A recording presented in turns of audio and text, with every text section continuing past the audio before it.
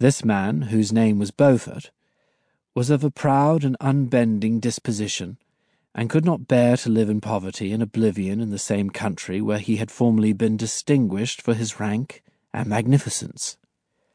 Having paid his debts, therefore, in the most honourable manner, he retreated with his daughter to the town of Lucerne, where he lived unknown and in wretchedness.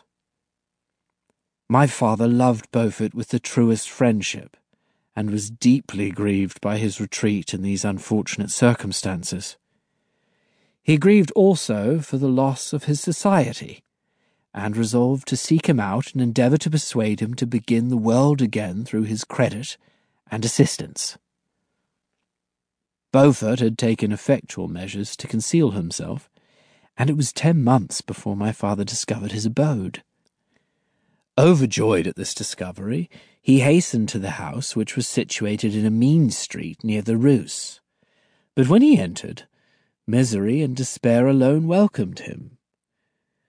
Beaufort had saved but a very small sum of money from the wreck of his fortunes, but it was sufficient to provide him with sustenance for some months, and in the meantime he hoped to procure some respectable employment in a merchant's house. The interval was consequently spent in inaction. His grief only became more deep and rankling when he had leisure for reflection, and at length it took so fast hold of his mind that at the end of 3 months he lay on a bed of sickness, incapable of any exertion. His daughter attended him with the greatest tenderness, but she saw with despair that their little fund was rapidly decreasing, and that there was no other prospect of support. But Caroline Beaufort possessed a mind of an uncommon mould, and her courage rose to support her in her adversity. She procured plain work, she plaited straw, and by various means contrived to earn a pittance scarcely sufficient to support life. Several months passed in this manner. Her father grew worse, her time was more entirely occupied in attending him, her means of subsistence decreased, and in the 10th month her father died in her arms, leaving her an orphan and a beggar. This last blow overcame her, and she knelt by Beaufort's coffin, weeping bitterly when my father entered the chamber. He came like a protecting spirit to the poor girl, who committed herself to his care, and after the interment of his friend he conducted her to Geneva, and placed her under the protection of a relation. 2 years after this event, Caroline became his wife. When my father became a husband and a parent, he found his time so occupied by the duties of his new situation that he relinquished many of his public employments and devoted himself to the education of his children. Of these, I was the eldest, and the destined successor to all his labours and utility. No creature could have more tender parents than mine. My improvement and health were their constant care, especially as I remained for several years their only child.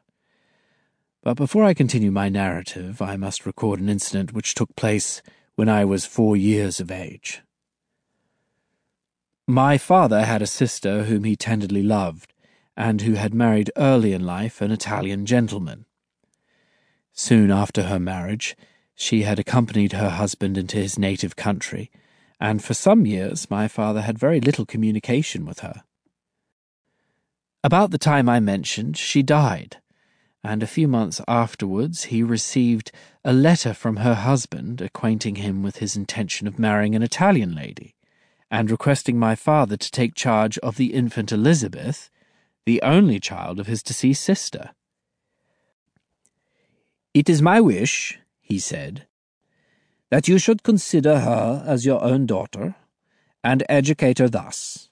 Her mother's fortune is secured to her, the documents of which I will commit to your keeping. Reflect upon this proposition, and decide whether you would prefer educating your niece to her being brought up by a stepmother." My father did not hesitate, and immediately went to Italy that he might accompany the little Elizabeth to her future home. I have often heard my mother say that she was at that time the